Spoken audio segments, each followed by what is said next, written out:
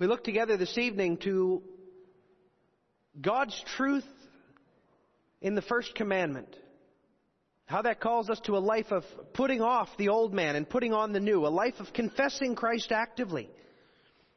But as we prepare our hearts to do that, I'd like to sing with you Psalm 143. We find that in selection 295. This is a plea, a prayer for God to intervene. Number 295, let us sing all the stanzas standing to do so.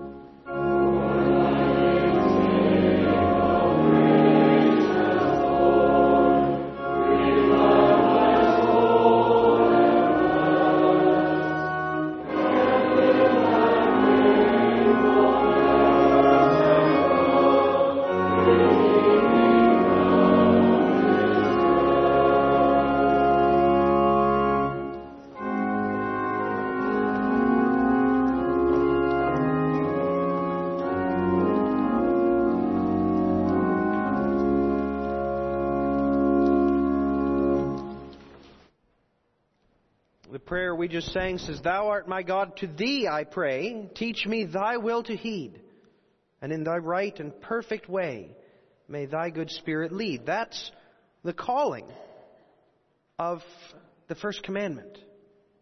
And that's what we consider this evening. But before we look at what our Lord's Day says, Lord's Day 34, concerning that, and we're going to look at, we've already read the Ten Commandments today, we're going to look at the portion of Lord's Day 34 found on page 48. But first I'd like to read with you from Exodus chapter 34, the first 14 verses. Now this, just to put it in context, this is after the giving of the law. This is after the golden calf incident, when Moses had been up on the mountain for 40 days, had received the law, the people had given up on him and had Moses make them a golden calf to worship. And then Moses came down and disciplined the people, breaking the law in the process, or breaking the tablets of the law. And now we read, the Lord said to Moses, Cut 2 tablets of stone like the first ones, and I will write on these tablets the words that were on the first tablets which you broke. So be ready in the morning and come up in the morning to Mount Sinai and present yourself to me there on the top of the mountain. And no man shall come up with you, and let no man be seen throughout all the mountain. Let neither flocks nor herds feed before that mountain. So he cut 2 tablets of stone like the first ones. Then Moses rose early in the morning and went up Mount Sinai as the Lord had commanded him, and he took in his hand the 2 tablets of stone. Now the Lord descended in the cloud and stood with him there, and proclaimed the name of the Lord. And the Lord passed before him and proclaimed, the Lord God, merciful and gracious, long-suffering and abounding in goodness and truth, keeping mercy for thousands, forgiving iniquity and transgression and sin, by no means clearing the guilty, visiting the iniquity of the fathers upon the children and the children's children to the third and fourth generation. So Moses made haste and bowed his head toward the earth and worshipped. Then he said, If now I have found grace in your sight, O Lord, let my Lord, I pray, go among us, even though we are a stiff-necked people, and pardon our iniquity and our sin, and take us as your inheritance. And he said, Behold, I make a covenant. Before all your people I will do marvels such as have not been done in all the earth, nor in any nation. And all the people among whom you are shall see the work of the Lord. For it is an awesome thing that I will do with you. Observe what I command you this day. Behold, I am driving out before you the Amorite and the Canaanite and the Hittite and the Perizzite and the Hivite and the Jebusite. Take heed to yourself, lest you make a covenant with the inhabitants of the land where you are going, lest it be a snare in your midst. But you shall destroy their altars, break down their sacred pillars, and cut down their wooden images. For you shall worship no other God, for the Lord, whose name is jealous, is a jealous God. Amen. Thus far the reading of God's holy word. Now, Lord's Day 34 begins by asking, what does the Lord say in His law? It recites the 10 Commandments for us, and then it asks us, how are those commandments divided? And we answer into 2 tables. The first has 4 commandments, teaching us what our relation to God should be. The second has 6 commandments, teaching us what we owe our neighbor. What does the Lord require in the first commandment? That I, not wanting to endanger my very salvation, avoid and shun all idolatry, magic, superstitious rites, and prayer to saints or other creatures. That I sincerely acknowledge the only true God, trust Him alone, look to Him for every good thing humbly and patiently, love Him, fear Him, and honor Him with all my heart. In short, that I give up anything rather than go against His will in any way. What is idolatry? Idolatry is having or inventing something in which one trusts in place of or alongside of the only true God who has revealed Himself in His Word. And we'll come back to that. Brothers and sisters loved by God because of Jesus Christ. 2 weeks ago we heard in studying Lord's Day 33 that God's people are to live in such a way that we confess Christ daily, not just with our lips, but with our very lives. And that's a comprehensive calling. We saw that as those who have recognized their need for Jesus, we're called to repent of trusting in me and to begin instead to trust in Thee, that is in Christ. Recognizing that Jesus has become our King, we're called to reject my will and to prefer instead to seek Thy will, the will of Christ, our King. And having come to see that we were created to serve and to glorify God, we're called to renounce our personal pursuit of glory, and instead we're to pray, Thine be the glory. As I said, that calling is comprehensive. It encompasses all that we do, all that we say, even what we desire. And we will struggle to take up that calling every single day of our lives until the Lord comes or takes us home. But to help us in that pursuit, God has given us, first of all, His Spirit to empower us, but then also His law to direct us, to show us what we must put off and what instead we must take on, that we might have a life of confessing Christ. And looking at the first commandment of that law, we see the calling of God's people to serve only Him. And that's our theme, the calling of God's people to serve only Him. And it begins negatively by renouncing the world's idolatrous alternatives. But of course, to understand that, we have to ask, what is idolatry, in fact? We think of idolatry, we think of what we read of in the Bible with the Canaanites and the Hivites and the Perizzites and the Jebusites and all the rest, how they made images of bulls and calves and goats and serpents and every other thing under the sun. And they worshipped before them, and they gave offerings to them, and they committed lewd acts in front of them, and how they made offerings under every green tree on every hill. But idolatry is bigger than that. Our catechism beautifully defines that idolatry as having or inventing something in which one trusts in place of or alongside of the only true God. That's beautiful. That's important for us to recognize. Our catechism gives us some examples. Magic and superstition, those are pagan idolatries. Men call upon spirits or upon the cosmos itself to provide what they desire. They rely on their incantations or their rituals or their karma in order to give them what they need. It also mentions prayer to saints or to other creatures. That's what we often think of as a Roman Catholic idolatry. Asking holy men to intercede with God on our behalf rather than relying on Christ alone. You see, the concept that is denounced is broad. Rather than trust in God alone, we're trusting in God and also something or someone else. Or we're putting God aside and we're just turning to someone or something else to give us what we need. But let's be honest, we're pretty unlikely to be tempted by the examples there. Idolatry, magic, superstitious rites, prayer to saints or other creatures. That's not really us, is it? And it's kind of tempting to just stop there and say, just avoid that stuff and you're good to go.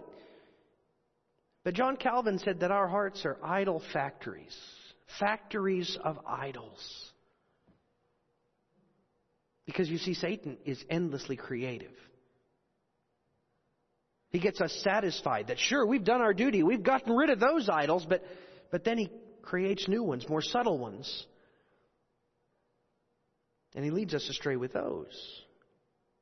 We're not tempted, most of us, I don't think, I hope not, by Mormonism or the Jehovah's Witnesses or any of the other false religions that are out there. I don't suspect that we're going to get any Muslim converts anytime soon, and that's great. But what about that health and wealth gospel, that self-esteem gospel that is so popular in American evangelicalism? We see it in the TV preachers, we hear it on the radio, we see the megachurches emphasizing the 5 steps to a better you, to your best life now, to your best marriage now, to getting your finances under control. It's all about me. And certainly the gospel encompasses me and my life and everything in it. But it's not about me. It's about how God is to be glorified, how God is to be honored by the people whom He has redeemed for Himself. And all the other stuff serves that. And when we start forgetting God and focusing on us and asking, what is God going to do for us? What's in it for me? We have embraced an idol, you see. Or think of the men or the systems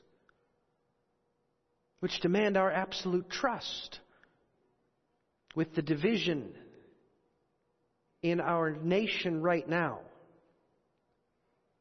we hear time and time and time again, multiple times every day, this person is the only one who can make our nation what it ought to be, who can save our nation from imminent destruction. It's got to be President Trump, or it's got to be this or that or the other or the other or the other Democrat candidate. They're the only ones who can preserve our nation.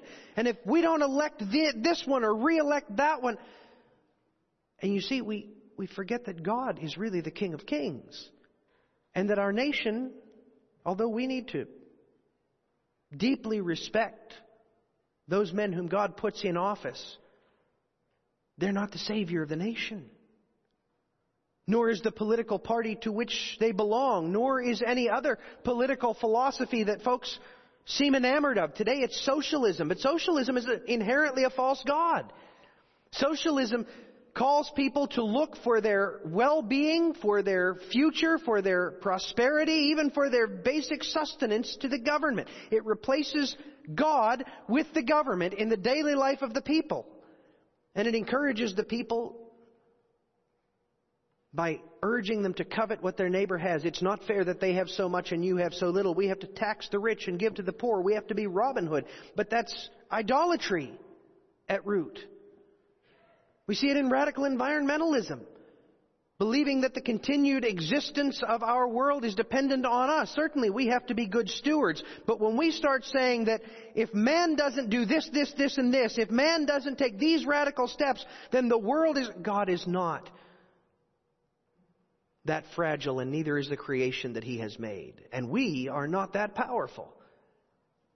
That agenda is idolatry. You see, it's all around us. Anything in which we might trust alongside of or in place of God. The biggest idol in our repertoire is self. It's self. Men rely on themselves to do, to act, to plot, and to plan for their prosperity, for their righteousness, for their continued existence. Men look in the mirror, but again, it is idolatry, and God commands us to reject it. If we are His, if we enjoy the salvation that comes through Christ, then we must renounce every alternative hope. We must renounce anyone who calls us to trust in anyone or anything other than Jesus. We heard His word in Exodus 34. God proclaims that He is the Lord, the only one. And He is a jealous God. Now, jealousy gets a bad rap. We think of jealousy, what comes to our mind first of all, especially you young people, you think of a jealous boyfriend or a jealous girlfriend that becomes overbearing and tries to separate you from everyone. But there is a righteous jealousy. It is righteous and good for a husband to be jealous for the purity of his wife. It is righteous and good for parents to be jealous for the godliness and the purity of their children. It is righteous and good for the elders to be jealous for the good and the upbuilding and the purity of the church. That's good jealousy. And our God is a jealous God in that He is jealous for His people. He doesn't want them serving anyone else, anything else. He wants them devoted entirely and only to Him, like we saw this morning. Their great sin in Israel was that they were relying on themselves. They looked to Saul to save them. They looked to their own armor to save them. They looked to their weaponry and thought that that was what would deliver them. And when it wasn't able, because Goliath was so big, they were without hope. But you see, they were relying in idols, the idols of the flesh. And God commands us to turn away from that. When the people entered the land of Israel, or of Canaan, God said, I want you to go in there and destroy anything that smacks of idolatry, any altars, any places of worship, any statuary, any images. I want you to get rid of all of it. Destroy it. Annihilate it, because I don't want you to be tempted. I'm too jealous for you. And we must do likewise. Whatever it is in our lives that is seeking to captivate us, to focus our attention on it instead of God. Are you tempted next week to stay home so you can watch the Super Bowl? Then you need to disconnect the cable television, because it's become an idol. Are you tempted to not serve the people of God, or to not serve in some way in the community because you've got this hobby that you're passionate about? Well, maybe it's time to put that hobby away because it's becoming an idol. Is there some leader? Is there some aspect of your life in which you are absolutely reliant? Is it your investments? Is it your work? Is that what identifies you? Is it your friend group? If there is anything that identifies us, anything in which we trust, which we can't imagine being without, then that's what's become our idol, and that's what we need to throw away. And not only we, but our children. You see, we train our children by example. That's what God means when He says He visits the iniquity of the fathers upon the children and the children's children to the third and fourth generation. He tells us elsewhere that we each one will be facing His judgment concerning our own sins. The fathers will not pay for their children's sins, nor the children for their fathers.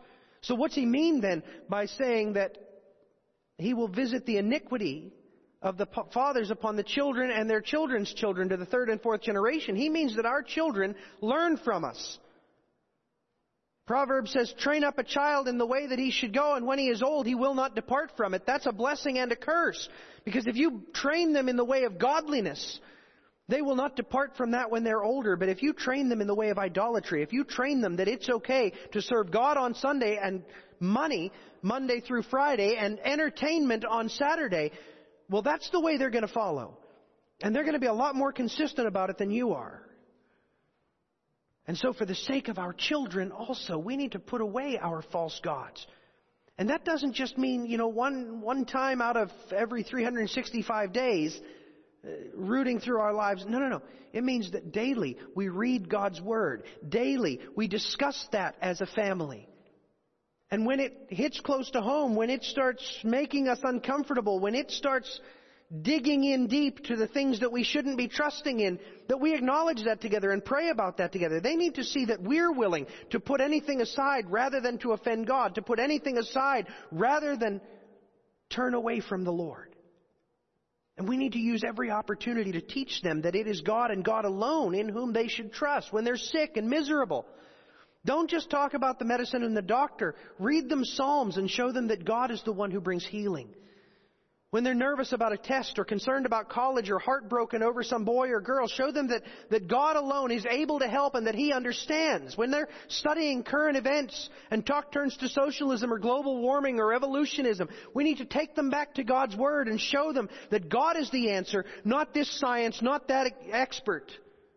That God is the one whom we must serve and that He is the one from whom we seek answers. It's important that we catechize our children once a week at church, but all of life must be a catechism to show them that they are called to root out the idolatry that comes so natural. Calvin was right. Left to their own devices, our hearts will manufacture a new idol every day.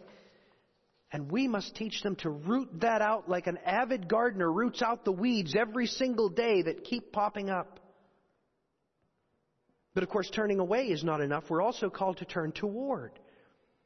As we heard last time, God wants us to put off our old self with its deceitful desires, and He wants us to put on a renewed spirit in our minds and a new self created after the likeness of God in true righteousness and holiness.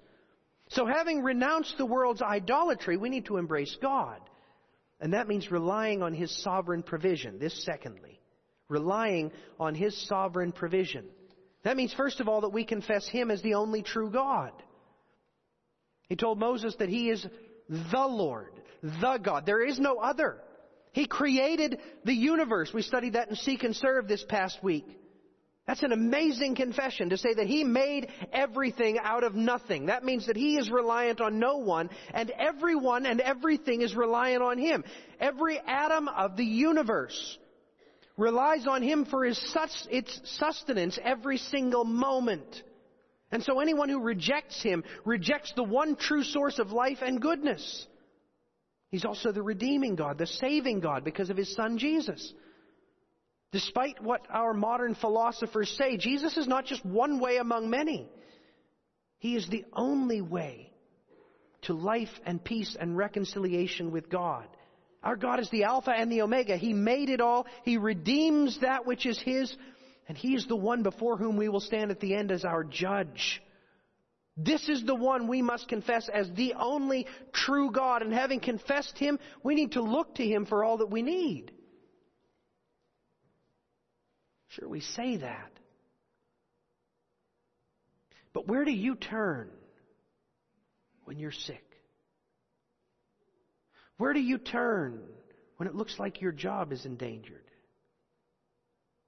Where do you seek help when you've been betrayed by your best friend?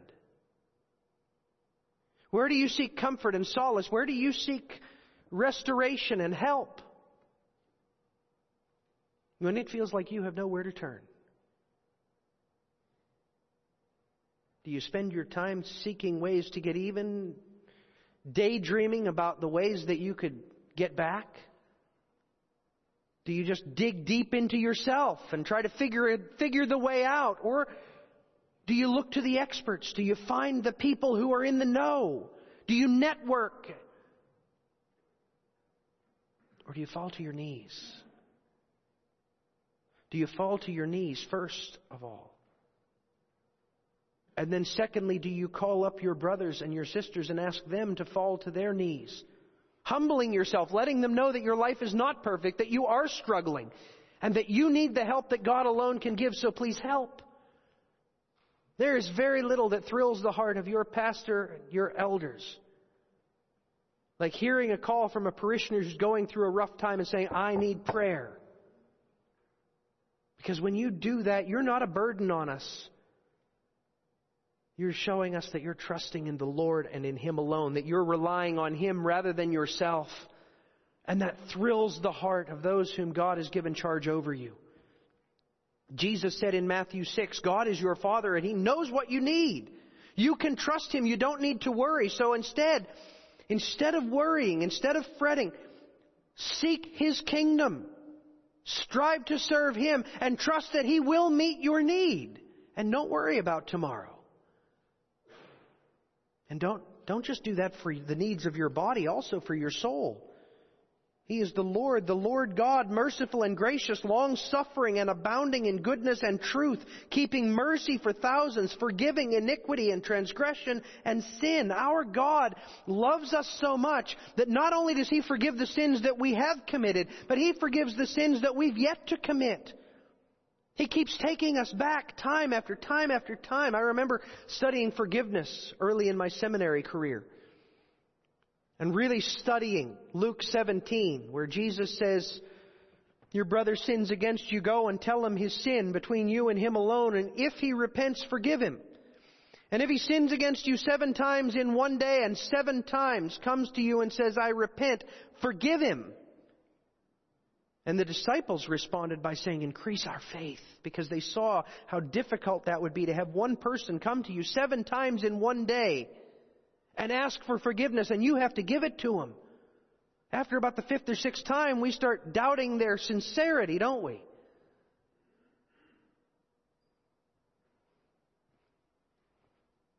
How many countless times does God forgive us every single day? How many times do we return to that same old sin, that same old pattern, that same old temptation, thinking somehow this time it'll be different, and yet He loves us, He forgives us, He cares for us. Now, if He loves us that much, what do we need for body or for soul that He's going to withhold? Truly, He says in Psalm 34 through David, the righteous cry out, and the Lord hears and delivers them out of all their troubles. The Lord is near to those who have a broken heart and saves such as have a contrite spirit. Many are the afflictions of the righteous, but the Lord delivers him out of them all. And therefore we must rely on Him, trusting Him for whatever we need, body and soul, in life and in death, from now on to eternity.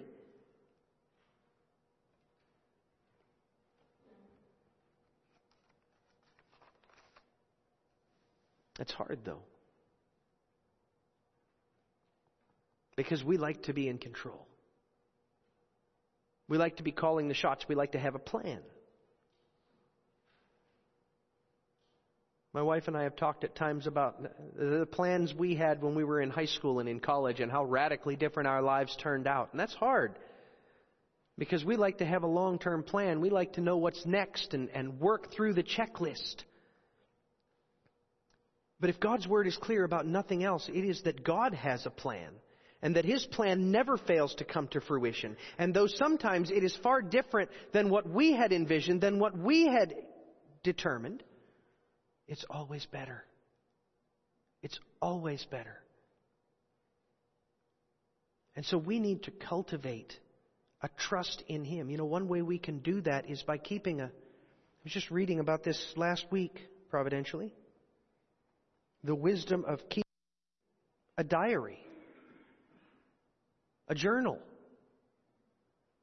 Just keeping a record of what has been happening in your life and how God has been answering your prayers. That we might look back and recognize, because we can't often see it at the time, but after the fact we look back and we see how God has worked, how He allowed us to go through this difficult time, but then that equipped us to triumph in the midst of an even greater difficulty, or to counsel someone who's going through a really difficult time. See, God knows what He's doing. He's guiding us. He's directing us. The Bible is filled with that testimony. I mean, look at David. How many days did he sit there and watch sheep? That's a boring job. Sheep aren't terribly entertaining. Wonder how many of the Psalms he wrote while sitting there watching the sheep with nothing else to do. But those long hours of boredom were interspersed by moments of sheer terror as suddenly a bear broke into the clearing, grabbed a lamb, and took off running. And David running after him with his staff in one hand and his sling in the other. Wondering, why do I have to deal with this? Not knowing that God was preparing him to have the boldness to approach the great Goliath of Gath. With confidence that not he, but God would bring about the victory, just as God would bring about the victory with this bear and with that lion. And so He does in our lives. We need to recognize that. We need to cultivate that recognition, and we need to cultivate it in our children. That they might learn to trust God, that they might desire to serve Him even when it's hard, even when they don't understand the situation. You know, that's why God gave us His Word. Deuteronomy 6 tells us that we are to train them up according to this Word in every situation in life. And Psalm 78 says that He gave this Word, this account of what He's done in the life of His people, so that our children may set their hope in God and not forget the works of God, but keep His commandments. And that they may not be like their fathers, a stubborn and rebellious generation, a generation that did not set its heart aright, and whose spirit was not faithful to God. God wants us to cultivate in our children a faithfulness that is greater than our own. And we do that by reading His Word, by showing His faithfulness, by teaching them to memorize and love the promises that He's given, and by testifying to them of how God has blessed us, kept us, preserved us. But they'll only learn if we're intentional. And it's not just our children. It's the other children of the congregation, the young people of the congregation. Come alongside of them and ask them how they're serving the Lord, how they're turning their life over to the Lord, how they're seeking to follow the King in their life. You have no idea how much it means to a young man, a young woman, when an older person from the congregation comes up and takes such interest in them, or writes them a note of encouragement in college, reminding them explicitly of the promises of God, that He has a plan for us, Jeremiah 29, and that plan is good. And it doesn't just have to be with the youth.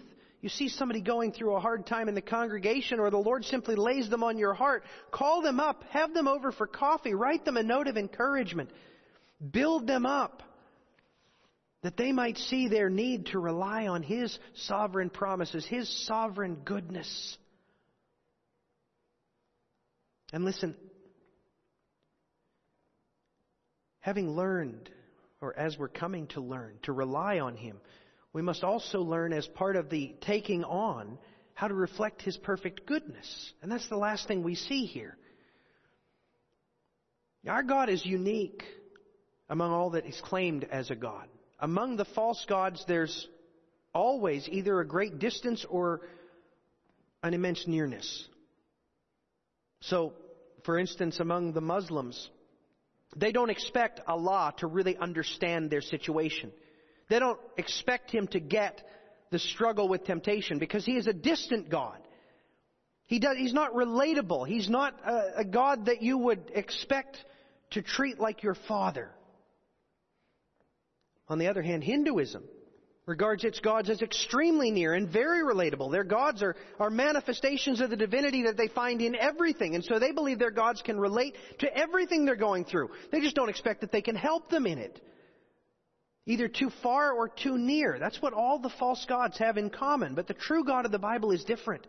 He is infinitely greater than us. I mean, He created us all with a word. He formed the universe the way it is. All of the creatures according to their kinds, all of the plants according to their kinds. He's omnipotent, omniscient, absolutely sovereign. And yet this God, who is so great, humbled Himself to become one of us, to live in the muck and the mire of a broken world, to endure the temptations and the snares and the slings and arrows of living among a broken people, a sinful people. He understands us. He gets it. And even better, He sends His Holy Spirit so that we're never apart from God. He's with us in the darkest valleys and also in the most magnificent mountaintops. There's no place we can go where we are separated from our God. Folks, this is the God who has called us His children. No false god who has ever been imagined even approaches His greatness, nor have men designed an idol God whose love and compassion exceeds His. And our God wants us to respond to His perfect greatness and perfect nearness by reflecting His perfect goodness. We do that by in a few different ways. We do it by loving Him. Jesus said, "If you love me, you will obey my commandments." Now, I know we don't like hearing that. Just tell me how much God loves me. That's a balm to my soul, and it is. But I love it when my children say to me, "Dad, I love you." I also love it when they show me that they love me by doing what I tell them to do. Right? Your words don't mean a lot if your actions show the opposite. If you say, "I love you, Dad," and then you go and disobey everything I've said, well, that says that your words probably weren't really genuine. And so it is in Exodus 34. God says, "Observe what I command you today," because that's how we show that we care about God. That's how we show that we really regard Him as our King. And loving Him is more than that. It's obeying Him, but it's also, how do you show love to the people around you? You spend time with them. You talk to them. You tell others about them. You share yourself with them. God wants us to commune with Him through daily times of prayer and reading His Word and sharing our day with Him and simply allowing Him to be in our mind and in our heart. We need to love the Lord and we need to fear Him. Psalm 1 says, "The ungodly shall not stand in the judgment, nor sinners in the congregation of the righteous. For the Lord knows the way of the righteous, but the way of the ungodly shall perish." Folks, that should make us sit up and notice, because our natural way is the way of the ungodly. It's only because of God's abundant grace that we have avoided the fate of the ungodly. So love God, but also fear Him, respect Him, recognize that the only reason you're not facing His wrath is because of the greatness of His grace. He is the God who forgives. But He also is the one who by no means clears the guilty, visits the iniquity of the fathers upon the children and the children's children. He is a righteous and just God. So we should respect Him. We shouldn't take Him lightly. We should fear the Lord. Not only loving and fearing, though, we need to honor the Lord. We saw that again this morning, didn't we? Our God longs for our worship. He wants to hear us rejoicing in Him, celebrating Him, confessing Him with wholehearted joy, but in a way that honors Him. That means that our worship shouldn't reflect our desires or the desires of our community, but it should reflect what He has commanded, what delights Him. It's not so important that we sing the song that I love. It's important that we sing the song that God loves, that reflects His goodness. It's not so important that we hear the message that tickles my ears. It's important that we hear the message that God wants us to hear, right? That's the worship that honors Him. And we honor Him also by confessing Him. My wife probably wouldn't believe me if I told her I love her, but then I never mention her when I'm talking to other people, right? Wouldn't seem like she was very important to me if I didn't discuss her among others. And so it is with God. If we never confess Him to others, if we never talk about Him with people around us, well, doesn't that betray that He doesn't really hold a high place in our heart? If He's truly the Savior and the Father and the Provider and the all in all for us, well, then how can we not talk about Him with others? And if you find that that's so difficult because you fear them, you fear what they'll say, well, recognize that as a fear of men. And pray that God would give you such a love for Him and such a boldness and such a love for them who need to know Him, that you'd be able to overcome that fear of men and confess Him before them to His honor. Brothers and sisters, this is perhaps the thing we need to teach our young ones above all else. They need to learn the importance of renouncing the idolatrous alternatives of our world. They need to see the importance of relying on God's sovereign provision. But it's in reflecting His perfect goodness, in loving Him and fearing the Lord and honoring Him and confessing Him, that they cultivate that delight in the Lord that will make them want to reject their idols, and that will make them passionate about trusting in Him. And we do that certainly by sending them to catechism. We do that by bringing them to church.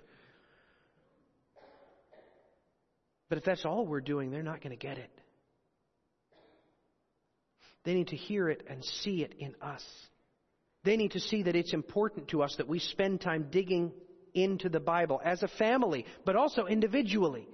They need to find us, stumble upon us praying at random times, which they won't do if we're not doing that. They need to see in us that love for the Lord, wrestling with God's Word about what decisions we should make and what path we should take. Because if they see a love for God in us, if they see a passion for Him, if they see the fear of the Lord and a desire to honor Him, if they hear us confessing Him to others, that's what will cultivate in them a love for the Lord. Brothers and sisters, the Lord calls His people to be grateful. And if we understand the depth of the misery of our sin and the height and the glory of the grace that He's given us, we can't be anything other than grateful. And He calls His grateful people to serve only Him. Let us commit ourselves to prayer to that end. And especially you who are older, who have children who look up to you as fathers, mothers, grandparents, aunts and uncles. Dig deep and evaluate, how can I more openly and clearly serve the Lord and show my love for Him? May God teach us to cultivate that love, and may He make Himself to be our great delight. Amen. Let us pray.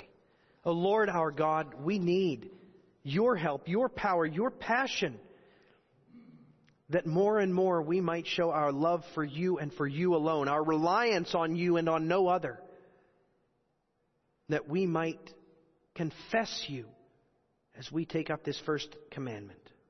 Father, we pray it in Jesus' name. Amen.